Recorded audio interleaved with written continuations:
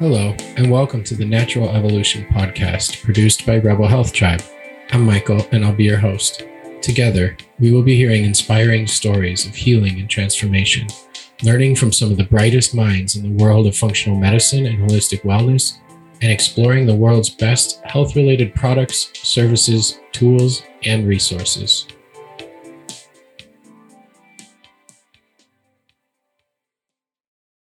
And we are live recording now after a half hour of already chatting. I really got to start recording those pre-recording conversations because they would make for a good side podcast. I am here with Brendan, man. How you doing? Good, man. Thanks for having me, Michael. It's I enjoyed our pre-conversation too, and I'm excited to keep the convo going here. Yeah, it's going to be fun, and we've kind of been orbiting in each other's circles and crossing paths for quite a while through FDN, through what we've been through personally, which I'm going to ask you to share in a minute. And I think that there's a lot of similarities there, and I think it's going to be a really interesting conversation to have. Probably should have done this a long time ago, but everything happens when it needs to. So for those who don't know, Brendan Vermeire is a mental and metabolic health scientist and researcher, functional medicine educator, and writer. He's a board certified holistic health practitioner, master nutrition coach, master personal trainer, USAW sports performance coach, and CrossFit trainer. And there's a few things there that don't necessarily play well with each other. I want to ask questions about that.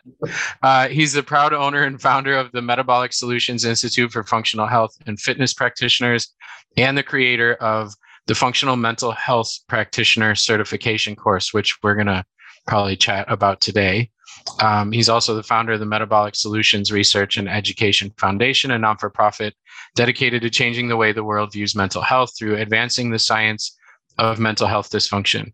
He's the creator of the Mental Map, a cutting-edge lab panel for mental health, which I'd also like to learn about.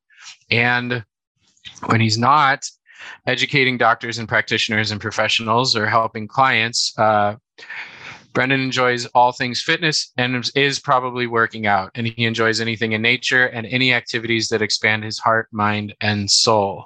And there's more overlap than I thought. Man, I have a master's in exercise physiology and started as a personal trainer myself and recognize a few of those things in there. I did CSCS. I didn't do the USAW, but that's quite a journey. I'm curious what order some of that happened in, and when did that kick off?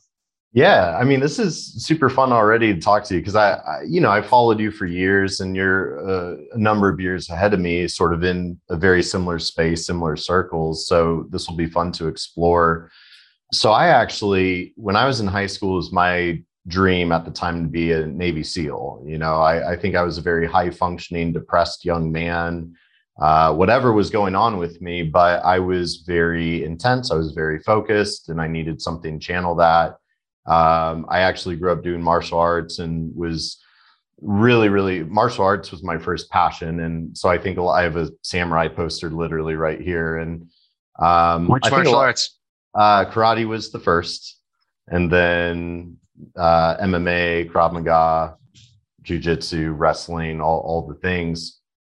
And a lot of those, life lessons kind of stuck. And so as a young man, I think I had a very literal translation into, adulthood and career of like, cool, I need to go be a Navy SEAL because I want to be the best of the best and, all of that. So after high school, I actually, I qualified for the SEAL program and signed a 6-year Navy SEAL contract. And then I was about halfway through boot camp and they found I had an inguinal hernia. So they had to pull me out of training, medically discharge me. And that felt, like my life goal ripped away. So that was pretty soul crushing at the time.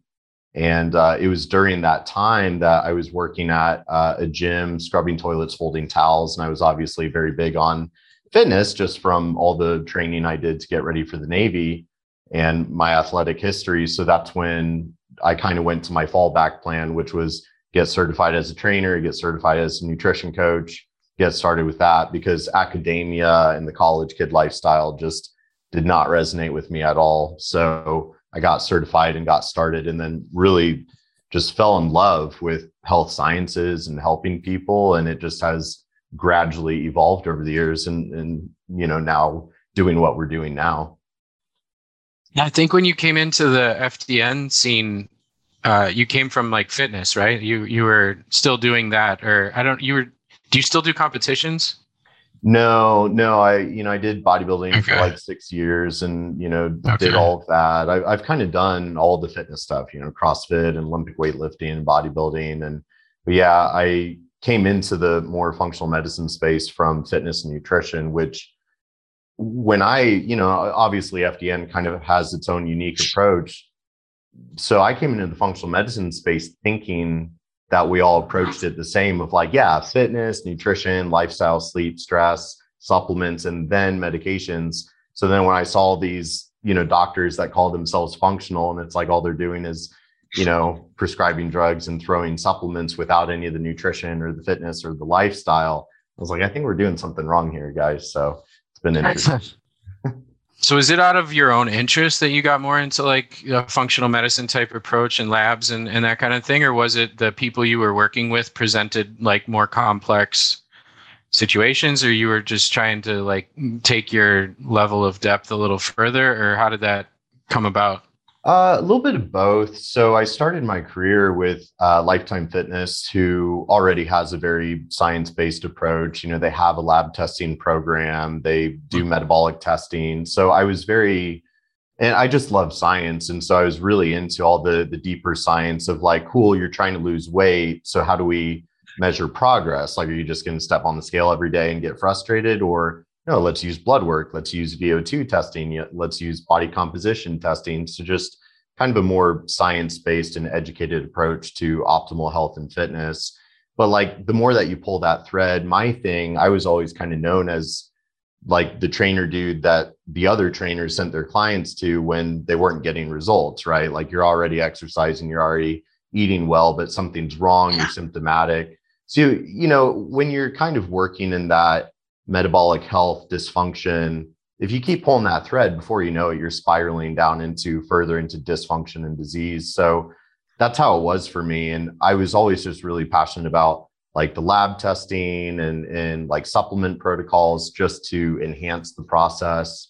So that's more so. And then it was going through my own health struggles, and my ex-fiance who had a mysterious illness. That's really when I dove headfirst into the functional medicine space. Okay. Yeah, it usually comes out of personal experience. I've asked that question to a lot of practitioners and doctors, and I'd say about 90% of them, it's because they had to figure out something for themselves or somebody close to them, and then they went down the rabbit hole and you can't get out of it. Yeah, that's exactly it. You can't go backwards. Yeah. I'm one of the 10%. I didn't have anything of my own that I was trying to figure out. My clients were in the gym, and then I started to learn nutrition because the fitness by itself isn't enough. So then I started to learn nutrition, and then they were symptomatic, and then they had issues, and I started reading things, and then the other trainers would be like, hey, what do you do with a person with IBS? And I'm like, I don't know, I'll get back to you in a week. And then I would go listen to things, and I'd come back, and I was like, oh shit, they train people in this. I can learn how to do this. And so it was just deepening depth of clients, kind of. And I asked the martial arts. I box, so that's the only one you didn't mention. But that's included in MMA. But the wrestlers and the grapplers and the jiu-jitsu always tried to pull me over to that side of the gym, and I always stayed over with my shoes on. Yeah. So, yeah.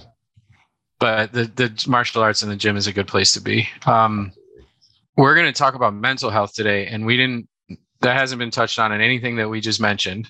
You have a really inspiring story in what you've been through and how you came to be interested in mental health, and taking, such a strong focus with, the organization you've created, the certification you're going to create, everything you just told me, aside from the Navy SEAL situation falling through, which I'm kind of selfishly glad that it did, because you're doing a lot of really cool stuff. Aside from that, there wasn't anything you just mentioned that would indicate that there was anything wrong, you sounded like, gangbusters, crushing life, doing all these things. It's so awesome. It's so perfect.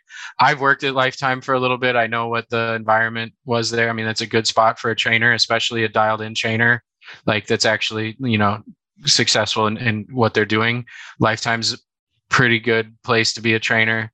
The trainings that you went through, like, that's high level stuff. You had this really cool career doing sciencey, health, nutrition, fitnessy things. It sounds like the perfect life, right?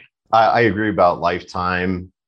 Sometimes I wish I could do it all again and be more content wearing the black uniform and fitting into the corporate box that they try to shove you into. Yeah, I made it a little while. But as far as like Globo gyms go, though, I have experience at other ones too, and I know how other ones run. I'm not trying to throw Lifetime under the bus. Lifetime, as far as like the Globo gyms go, to me, it's definitely the best one. Yeah. Like, absolutely. I mean the giant international gym conglomerates. Yeah. But yeah, I remember putting on that black shirt. I thought I was the shit. I was like, man, this is so cool. Yeah. Yeah. But what happened? I mean, I don't want to. It's your story, so I'll let you get into where mental health became your focus and how and why. But I think it goes to show that what's going on for somebody is not always very clear or visible on the outside, I guess is the point I was trying to make. And that I know when I came out publicly with, my own mental health challenges and depression and anxiety, and people were like, but your life is so awesome, or you seem so put together, or you like, you're the one who helps me, or, whatever. And I'd like to just open up the floor for you to share like what happened and what you went through, because I think it's super powerful. And then we can talk a little bit about how those worlds have combined to create some cool stuff. I appreciate it. It's been a crazy journey because, I had a great thing going for me at Lifetime, and I still love that company. And I'm really glad I started with them. But tracing back a little bit, in high school, first off, anybody that wants to be a Navy SEAL, especially as a teenager, you kind of have to look at that and go, why? Like, what's going on with you? Why do you want to put yourself through Hell Week and the hardest military training ever? And especially as a teenager, because I look at that hindsight 2020 and I'm like, that looks like self-destructive, something going on right there. It's one thing for like a grown ass man that's like 30 years old that wants to serve his country, but a teenager that hasn't tasted life yet. What's the motivation there? What's the real why? Yeah, which I don't think I even really knew at that point. I was just, chasing the most intense goal that I could. I obviously had something I needed to prove to myself or somebody, right? And when I was 17 years old, I think it was like my junior year in high school, I was just doing a physical for sports with my primary care. And I had mentioned, like, I always get seasonal affective. I hate winter with burning passion. So I mentioned something about seasonal affective, right? And without, no blood work, no referral to a psychologist or anything, just, here's 17-year-old kid, here's a script for Zoloft, right? And Zoloft didn't work for me very well. It made me worse, apathetic, anhedonia, just kind of an apathetic zombie. So that was when I was 17. And, I was a wallflower in high school. Like, I didn't talk for 4 years. I was a small kid and just kind of kept to myself, made the grade, did sports, loved sports and wrestling and martial arts all the way through. And so then I'm working at Lifetime scrubbing toilets, and I'm working with all these, 30-year-old hormonal, hotshot trainer people and whatever. But my mental health just kind of continued to stutter and decline. I think I was like 20, where then I was back in front of my primary care, and kind of the same idea. I was just doing a checkup, and this time, like, here, try Wellbutrin this time, because the SSRI didn't sit so well. And this was like 4 years later. And this time, because of the history, then I got referred to a clinical psychology clinic, and I underwent, a battery of tests, all subjective, questionnaires, and hit the space bar when this number pops on the screen. So then I was officially diagnosed with major depressive disorder and ADHD, and then put on Vyvanse and Adderall on top of the Wellbutrin. And at that point in my life, I'll just candidly admit, like, I got myself caught up in a really, really bad situation, and I got really, really burnt and hurt. So I swallowed my entire bottle of Wellbutrin, and then woke up in the intensive care unit like 3 days later. breathing out of a tube. And it was, of course, deemed a suicide attempt. So I was in the ICU for like 5 nights to get me medically stable, then transferred to an inpatient psych ward where you're literally locked up. Like, you can't step outside, your rights are revoked, you have nothing but processed cafeteria food. They don't even tell you when they change your prescription dosages. It's just line up like cattle, take the pills, talk to the psychiatrist that literally has no concept of holistic health or movement as medicine, or none of that exists. It's just, here's the medical cocktail to make you sedated or less crazy. So that was kind of my experience. So when I got out of all of that, and then I was in school full time because I knew I wanted to do more like naturopathic functional stuff, and I didn't know how to get there.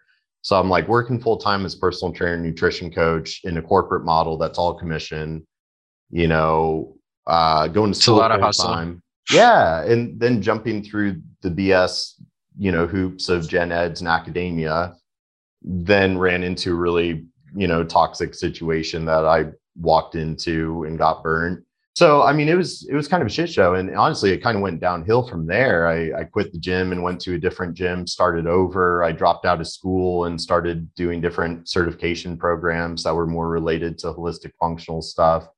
And then I was in a relationship that was very toxic, and we were living in a moldy house, and she got mysteriously ill. So I was trying to save her and figure out what her root cause was, and went down all those rabbit holes. So it's been weird how the journey's just evolved over time. And yeah, now I do all that I do with mental health and neuroinflammation, but there's just so many missing gaps in between conventional and fitness and functional. And, like we were talking about behind the scenes of, okay, the psychological, psycho-emotional, spiritual component of mental health, but then the very real physiological kind of root cause side of it. And there's so much space in between, and people have no idea how to kind of combine those two worlds. How long ago was that when you were in the hospital?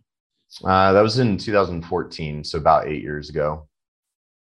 Okay, that's the post I saw recently. That, yep. I think that actually is what, I think that's what nudged me to reach out to you to come on the podcast. Actually, I think I saw that and was cool. He shared it really candidly, and I've been there and I get it. I've not been in the psych ward. I didn't go to the hospital because I was like so hesitant to being in that environment. I thought it would make me worse. Like I thought being locked up and being fed drugs in a place I couldn't leave with people I don't know would have left me worse off. I was close though a couple of times, and it's a deep place to pull yourself out from. And so you mentioned the root cause physiological stuff, which is the biochemistry and the neurotransmitters and the vitamins and minerals and hormones and all of that. And then there's the psycho-spiritual, emotional side of things. So that was 8 years ago. I'm curious, before we get into what you're doing now to kind of help practitioners be able to better address these things, I'm curious what, if you're open to sharing, has been the biggest needle movers for you in regards to getting yourself from a place where taking a bottle of Wellbutrin seems like the play to doing everything that you're doing now, seemingly in a much better place. I never project that on people anymore. So I hope you're in a much better place, but it appears so. And I can kind of sense that in the discussion that you have a lot of awareness and perspective on where things were. And usually that's not there until somebody's in a bit of a better place. But what has been your 8 years from that day till now, the biggest needle movers for you? Yeah, absolutely. It's a big question, an important one, because I get hit up on the internet every day where, people hear my story and it's like, so what was your root cause? This kind of singular, point and shoot. Like, was it just gluten? Was it what supplement did you take? Yeah. And I'm like, well, it's a little more complicated than that. And so this is where, like, as I'm building out this FMHP thing, I'm literally trying, or not trying, I'm putting this into a curriculum to teach of like, how did I do it? Right. And so what's beautiful is like my work is my medicine. Like it's through this work that I'm doing that is my medicine. It's like my daily dose to like show up and try to figure out, how do I take all the lessons that I've learned over these years, all the self-experimentation and the revelations and the self-discovery, and how do I teach this, to other professionals in a way that they can implement with clients and patients? And, so I created, the other day, I was drawing this functional intervention hierarchy that I'm calling it. And it's kind of this pyramid of like, all right, you got more like your medications, your emergency medicine at the top versus more environment at the bottom, right? Of course, like if an organism, and I think we overhumanize the human experience. I'll say that right now. Like, we're so caught up in our own very limited human perspective that we overlook obvious things. But like if an organism is struggling, you should probably look at the environment it's in first, right? Whether it's the literal physical environment or like the metaphysical, emotional, esoteric environment. So, I wish I could say that there was just one root cause. And, there are a lot of things, right? Like, I didn't know that I'm on the celiac spectrum until I was like in my mid 20s, right? So I was eating gluten up until the age of, 22, 23, something like that. And turns out like, yeah, actually I am on that celiac spectrum. Or sure, I have the MTHFR SNP. Sure, I have to take 500 milligrams 5-HTP every single day just to keep my mood stable, right? So there are the very, tangible biochemical, physiological things that I've had to learn how to monitor through lab testing and manage with my lifestyle and supplement regimen and all the things. But then it's so much more than that. And I remember for me, when I was really struggling, obviously there's a lot of stigma around mental health already, but I always kind of felt like, I'm a headstrong kid. I don't feel like I have a bad outlook on life. I don't feel like there's anything inherently wrong with me psychologically.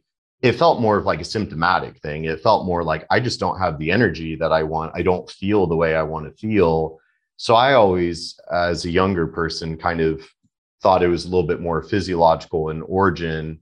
But as I've kind of come into my own, into adulthood and gained some wisdom and maturity, I'm able to more objectively see, like, actually, I think there was a lot of self-discovery and a lot of, early life conditioning and self-limiting beliefs that I've had to identify and dismantle.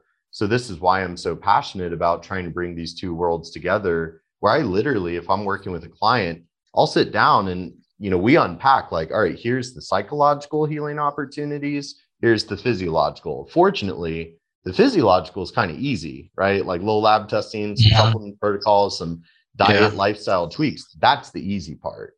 But like what I used to think it was hard and complex until I switched sides. Totally. That's where I'm like, I don't know. And it's like, oh man, okay. But but to even be literate with it, as a health practitioner puts it's the value to the client is there's so many people that never get told that, never get shown that, never even get brought up. Yeah, that's an excellent way to be doing it. So for you, it was learning your own unique kind of needs, both from the physiological side of things and then unpacking some, if I want to informally jump in inappropriately from the psychology side of things, I see the drive to become a Navy SEAL at 15. I see you mentioned 2 extremely toxic relationships that did a lot of harm to you. As a person quite experienced with very toxic relationships, I know that there's reasons we find ourselves in those situations, and that will keep repeating itself until the reason that you're in those situations changes. And so people ask me all the time too, because I'm pretty public about, being suicidal and having depression and anxiety and really severe ADD, which I'm learning to weaponize as a gift in some ways, but it's still a hassle a lot. And people will say like, what did you do to get better? And they want like you do these 6 things and you're going to be better. And unfortunately, it's not that. It's a combination of, and it's making different choices and making them every day.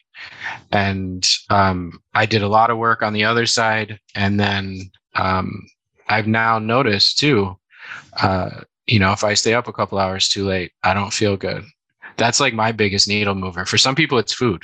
Mm-hmm. For some people, it's exercise. If they don't train 5 times a week, they don't feel good. If they eat something they shouldn't eat, they don't feel good.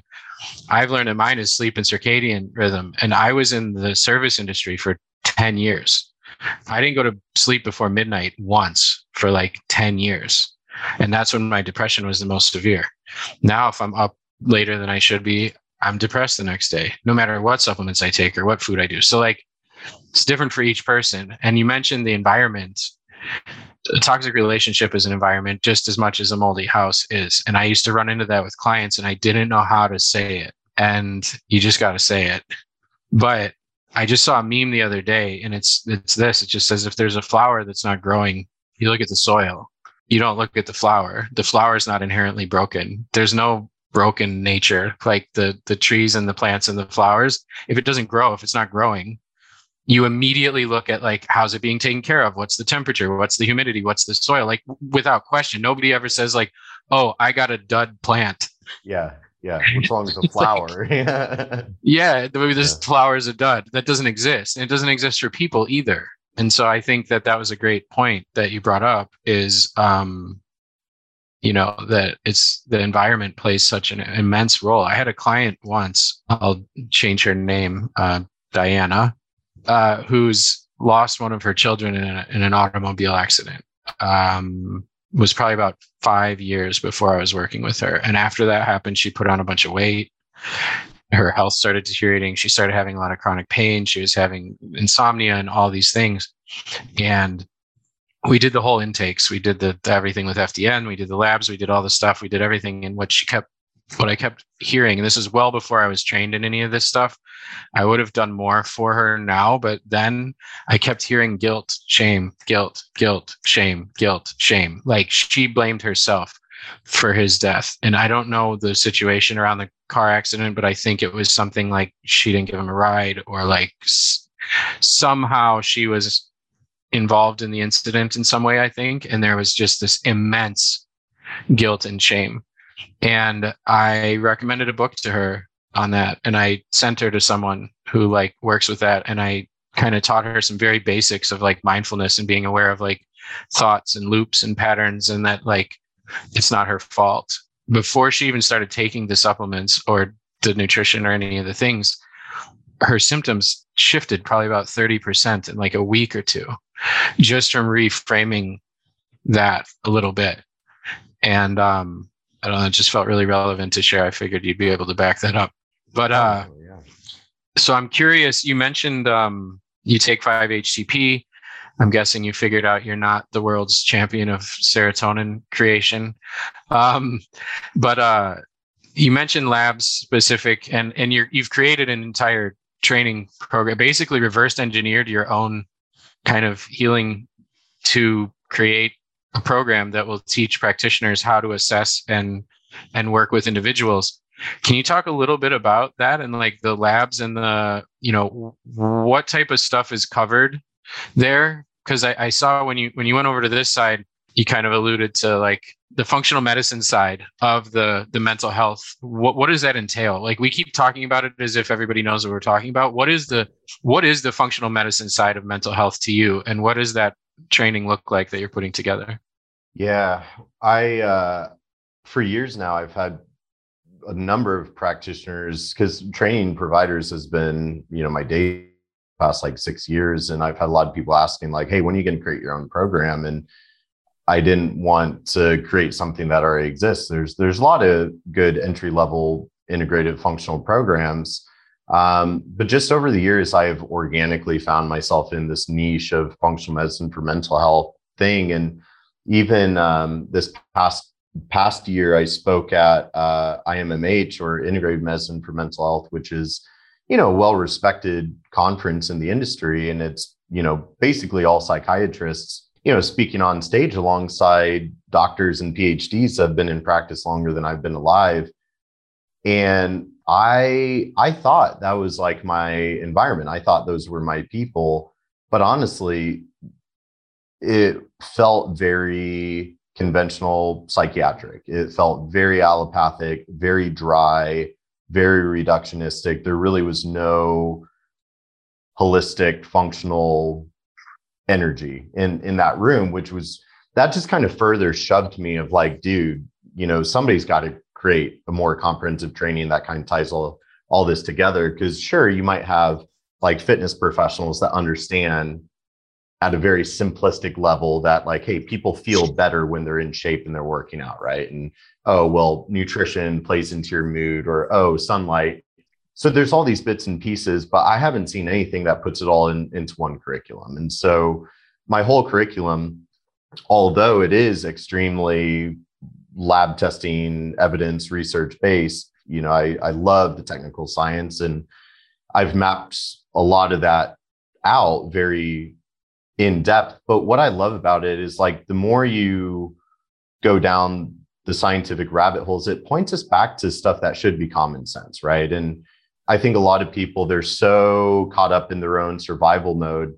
There isn't any mindfulness to understand all these input signals that are affecting their body. So they don't recognize that sort of environmental or the esoteric. But that's where, like we were saying, people kind of want to go into the one of the two camps of either this kind of self-healing, psycho-emotional, do all the journaling, the polyvagal, neurolimbic, all that, or just chasing these kind of fallacious root causes. And it's like, well, we have to do both. So, I am setting up this curriculum where it's like, we're doing a more holistic intake to be able to create like, okay, what are the physiological healing opportunities? And what testing can we use to dig into that, whether it's, the mental map or Dutch or, stool testing, all the testing.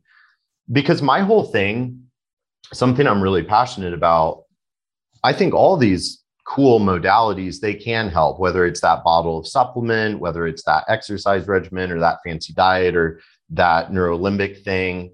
It can all be helpful, but I think we have to be scientists in our own healing. I think we have to be objective. Because I think healing is it's the hardest journey that you can go on, right? Trying to heal at a psychological, emotional, and physiological level all at the same time. And all those confounding factors are a hurricane within your own body, within your own soul.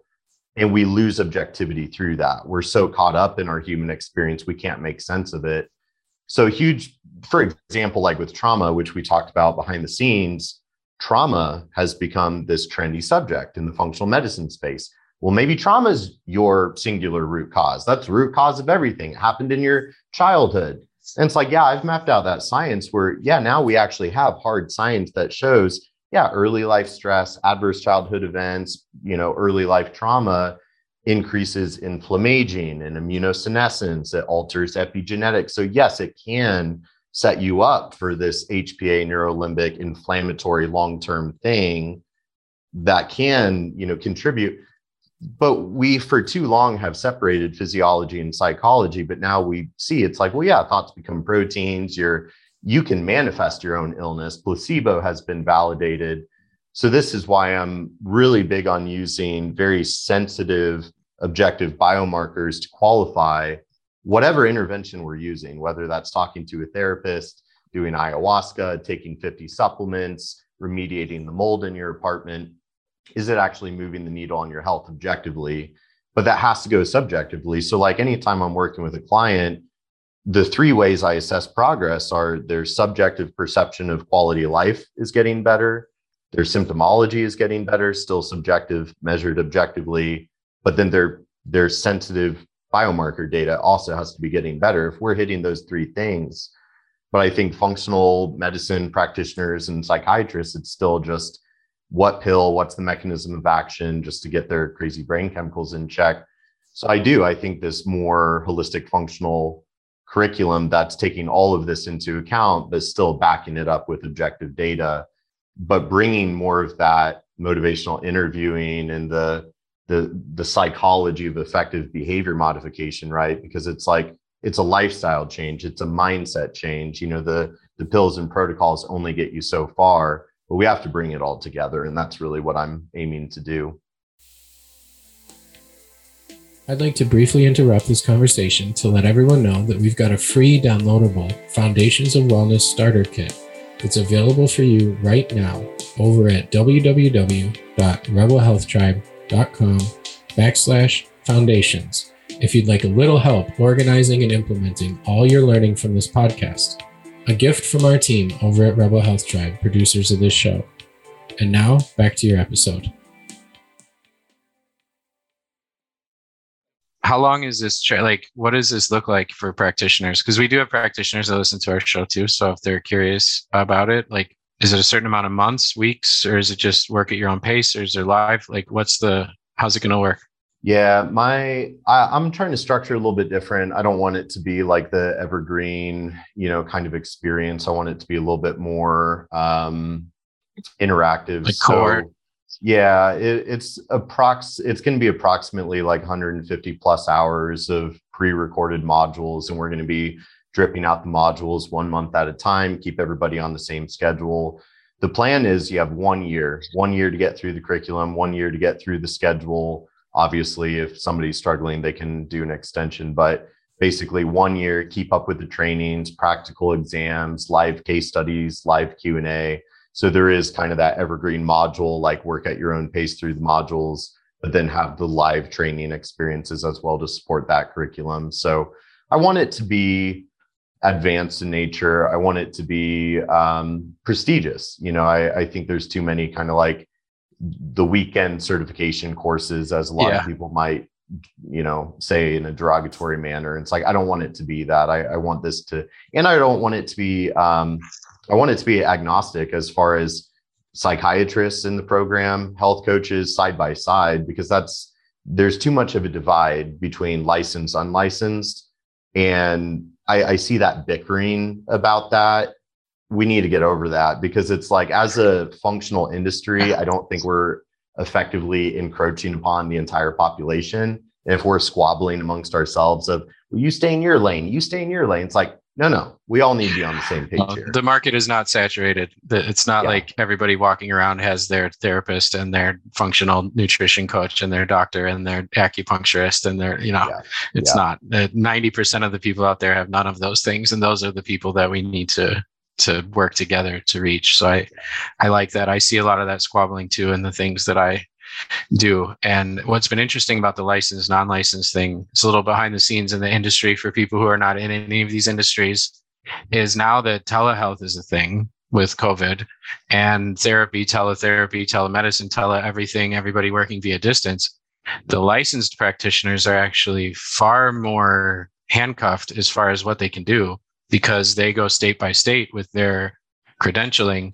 And so if you're a licensed therapist, for example, and you live in Oregon, you can only work with patients or clients, I guess it'd be clients in Oregon, even via the internet, technically with your license. So now a lot of them are switching to do coaching and not even using their license. And then I'm seeing that a lot with RDs and even some doctors. I interviewed a functional rheumatologist, which is a thing. I was so excited to learn that was a thing. I met one, an integrative rheumatologist, and he's got licensed in 17 states, which is incredible. But if somebody's outside of the state or outside of the country, he coaches them and just doesn't do prescriptions and doesn't do whatever. And so it's interesting now, because that environment has shifted so much in the last 5 years, where everything's done virtually now, and watching the licensed people kind of scramble to be able to meet the need, whereas the unlicensed people who are more the certifications and those types of trainings are way more flexible and like agile in those spaces. But that's really interesting. I think it'd be great for people on. I'd love to learn more. I want to see this, because I'm really interested in it. And I think that I know a lot of people on the psycho-spiritual emotional side who are trying to learn some of this stuff because they know that it helps, but they don't know where to go to learn it. And mental health is pretty much the hottest topic in functional medicine right now too. So I think you're creating something that's direct need. And I'd love to help out any way that I can too, with any of the connections I have, or if, I don't know, any way whatsoever. I'd love to be a help. So I'm really excited about it. And I wish that it existed a while ago so that somebody could have helped me out. I guess I want to leave with just, you talked about your own needle movers a little bit, like you take 500 milligrams of 5-HTP every day. I have to take that, the slow release one at nighttime. That's what I've noticed for me, because then I wake up not feeling like doom. But if somebody wants to take away from this, like, you have a lot of experience with nutrition and lifestyle and functional medicine principles and practices, labs, whatever, all of that related to mental health, but it doesn't have to get super complicated. So a few simple needle movers for people from the functional medicine side of things, people who might suffer from, even seasonal depression or major depression or anxiety or any of these types of, if you look at the statistics now, which I'm doing, putting together some investment pitch things for Enora, we're looking at statistics on like mental health diagnoses and the amount of people who are suffering from this thing or this thing or this thing or this thing. If you add up all the this things, it's like half the population. And those are just the ones who have told somebody. What are your handful of little, could be 3, 4 simple, easy, strong needle movers that you've seen be effective for most people? Yeah, absolutely. Well, first off, I really appreciate everything that you said. It's like I said, my work is my medicine, and this is the, culmination of a lot of years of work and service and healing and digging into the science. Like it's crazy to be here. And, I look forward to maybe being on the other side of the launch, because I'll be buried in work for a while. But it is very medicinal to do this service to the world, and it's never been needed more. And so I think it's the time, and like I got to do it. It's one of those things, like deep in my own soul, I feel like I have to do this. And then maybe after that, then I can die in peace. And, that was my contribution to the world. But I think that's part of it. So as far as some of the big takeaways, because we really, I think, I get why. And I think it's a survival mode, desperate, cling to anything tangible. I think a lot of people need to take more ownership and start facing themselves, even when it's really, really hard, kind of owning their shit, to be candid. I think there's just too much bypassing. We could say spiritual bypassing if we want, but a lot of people want to find something to blame that's external to themselves for their own circumstances. Like, why was a victim? That person, traumatized me, or that tick bit me, and so now I have Lyme and it's not my fault, and whatever. And there's such an obsession of things outside of our control. And it's like, well, how about things in our control, right? So I'm always like, starts with mindfulness. If you're not even mindful of what the issues really are and how you're contributing to your own self-induced suffering, which I would argue that the vast majority of human suffering is self-induced. Almost all of it. Yeah. All of it, I would say at least 85%. Yeah. So that deserves, I'm not judging anybody. I was the champion of it and still am sometimes. So yeah, same here, right? Because you can do all the root cause protocols. You can do all the esoteric, you can do all the psychedelics, you can do whatever, but without like a sense of purpose, a sense of core values of like, what is your contribution, right? So I think, there's always that environment, there's the purpose, the outlook. But even just with the basics of lifestyle, it kills me how many people are, dropping 10, 20K on all the functional medicine stuff or the fancy spiritual stuff. And it's just like, they're not hydrated. They're not eating real food. They're not moving their body daily. They're not getting outside. They're not spending time with loved ones. So that's especially where it's like, before going down the root cause rabbit hole or tripping down a, quantum spiritual rabbit hole, like, let's get those fundamental lifestyle behaviors on point. Let's develop some mindfulness around that, because your health and your physique, that's a reflection of your day-to-day habits. We have to form those right habits with the lifestyle, the exercise, the nutrition, the hydration. It doesn't need to be overcomplicated, and people continue to make it overly complicated, even with diet, right? Like vegan, plant-based, keto, intermittent fasting. It's like, and I'll maybe shut up on this note. I battle this every day through Instagram, and it drives me crazy, where I could put a post up about the value of lab testing, and I get a rebuttal of, but insurance doesn't cover it. It's too expensive. I can't afford that. Like, okay, here's a valuable supplement. Well, I can't take pills, and you're just trying to sell supplements, and you can get that from food. Okay, eat real food, not processed food. Well, I don't know what that means. Should I do vegan or intermittent fasting? Okay, exercise. Well, I can't because I have MCAS and mitochondrial dysfunction. Okay, right. Like, no matter what you put out there, people will find a reason why they're a victim and they can't do it. And it's like, okay, well, help me help you. If you are unhelpable, right? And I think there's a lot of people, it's kind of like a lot of people want to be a victim. And here's the thing. We live in this weird cancel culture society where it's like, being a victim, you get applauded and everybody bends over to accommodate you and your perspective of reality, despite how warped it might be. And it's like a child choosing to drown in 2 feet of water. And all the kid has to do is stand up, but they're throwing a big fit. They're getting all the attention. They're getting everybody to accommodate them, which is what they want. Everybody wants to be portrayed as the victim, but nobody wants to be a real victim, because being a real victim sucks and can ruin your life. But at the end of the day, like, until you actually hit that rock bottom, like, you were in the ICU, you almost, like, I'm talking about myself here, where like, I almost died. I'm happy to be here. I'm lucky to be here. And it's like, you have the choice, like victim or victor, which you can't be both. You're either the victor or you're the victim. Which do you want to do? And at what point do you start taking some ownership over your position, despite how unfair life can be?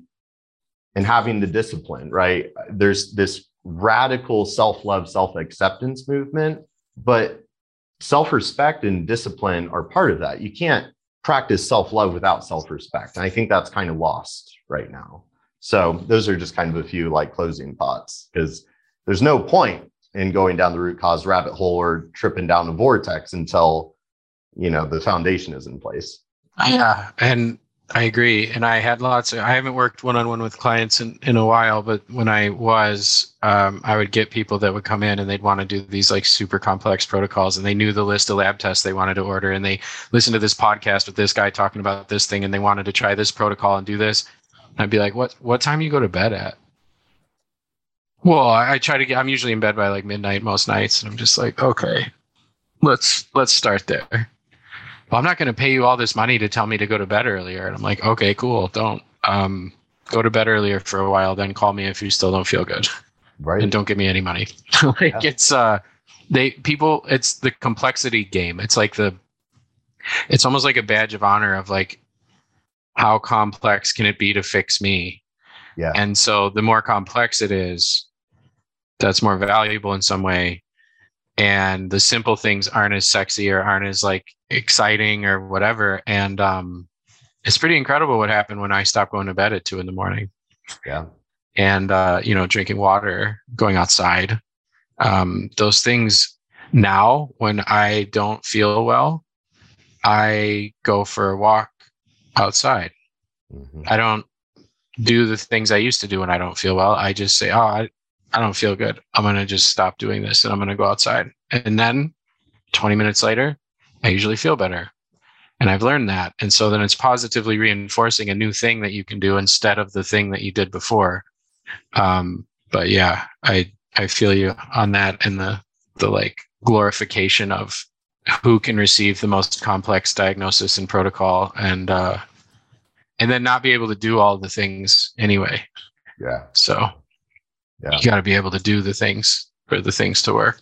Yeah. Tina Moore and I were just talking on her show the other day, and because my whole like scientific research area of focus and expertise is neuroinflammation and neuroplasticity.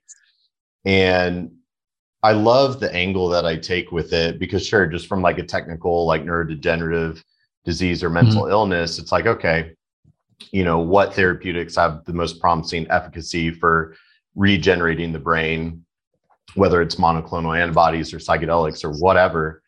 But I like to kind of take a little bit more of a holistic angle with that neuroinflammation, brain on fire, because I have a lot of compassion. It's not that I don't have compassion for what the masses are struggling with, but I don't have tolerance for self-limiting, self-destructive ideologies, because we can't enable that, right? Like, that's the whole point of motivational interviewing, is we have to be able to, in a safe environment, help them realize that they're causing a lot of their own problems.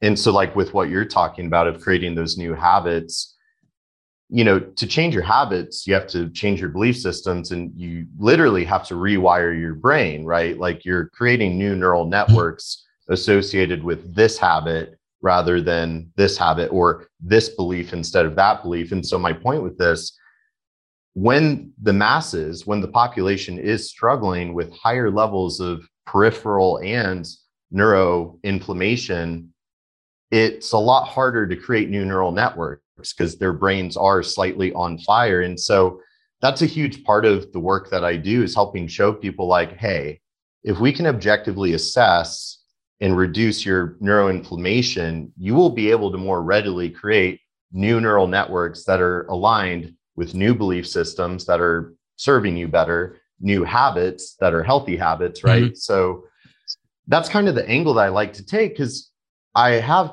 compassion for it. And it's like, it's not fully your fault, but you do need to take ownership of your position. And we do need to actually improve this physiology, reduce this neuroinflammatory storm.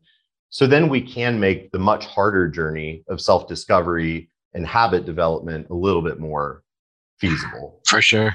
Yeah. Neuroinflammation. I was lucky enough to, Dr. Karazian did a presentation for one of our master classes a few years ago on activated glial cells and neuroinflammation. And halfway through, I realized this is for me. Like, I need to be taking notes right now. I have a history of concussions.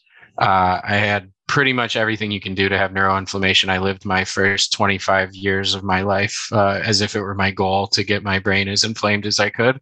And I'm actually on day 2 of a 3-day fast right now. I do one every 6 weeks.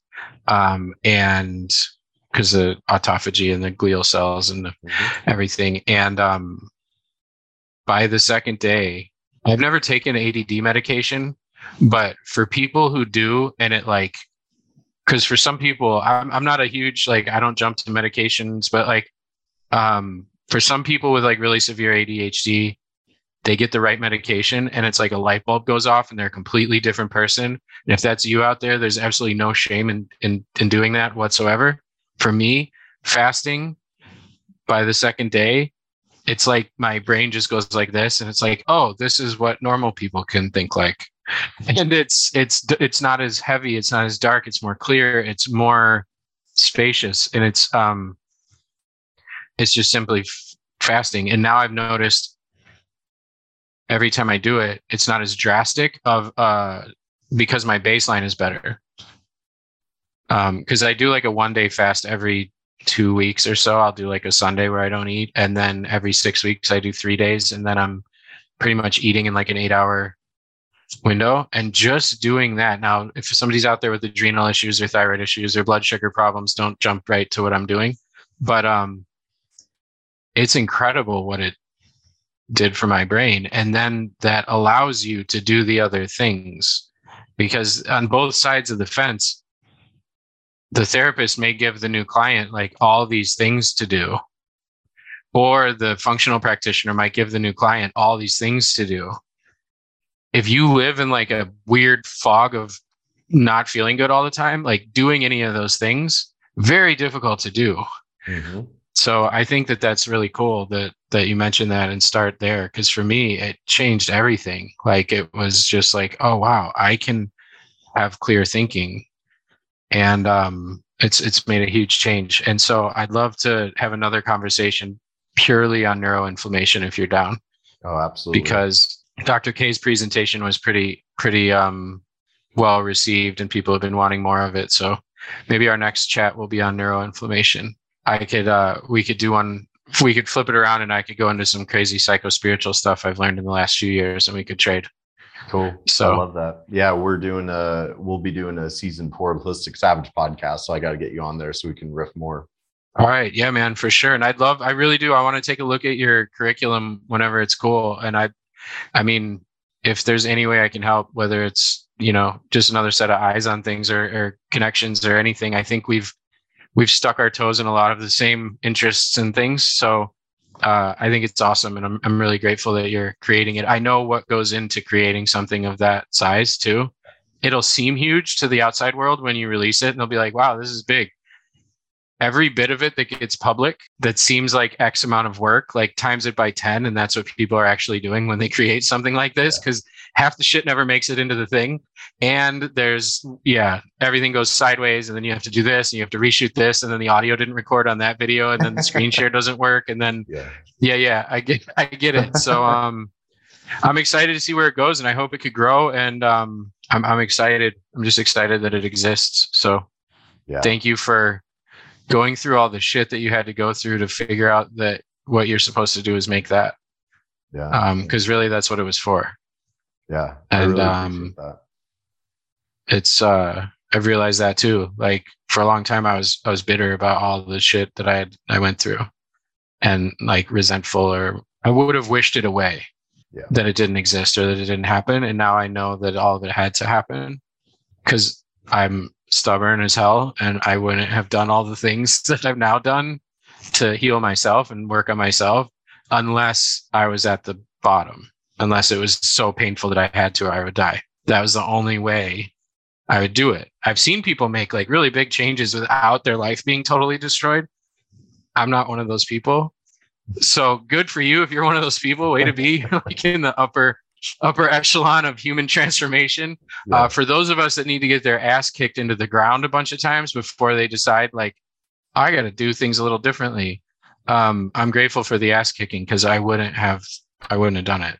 Yeah. So absolutely. That perspective is only easy to say years after it happens, but I'm sure that you have a similar take on what you went through. So where do people go? So I was about to sign off. So the program doesn't start till the fall, but let's drop some URLs here and some links and some social media handles, and then we'll put them in the show notes down below. But for people who are just listening, where do they go to find out more about your work? Yeah, thank you. I appreciate that. MetabolicSolutionsLLC.com would be the website. And we've got, the mental map and the FMHP just right on the homepage to make it easy for everybody.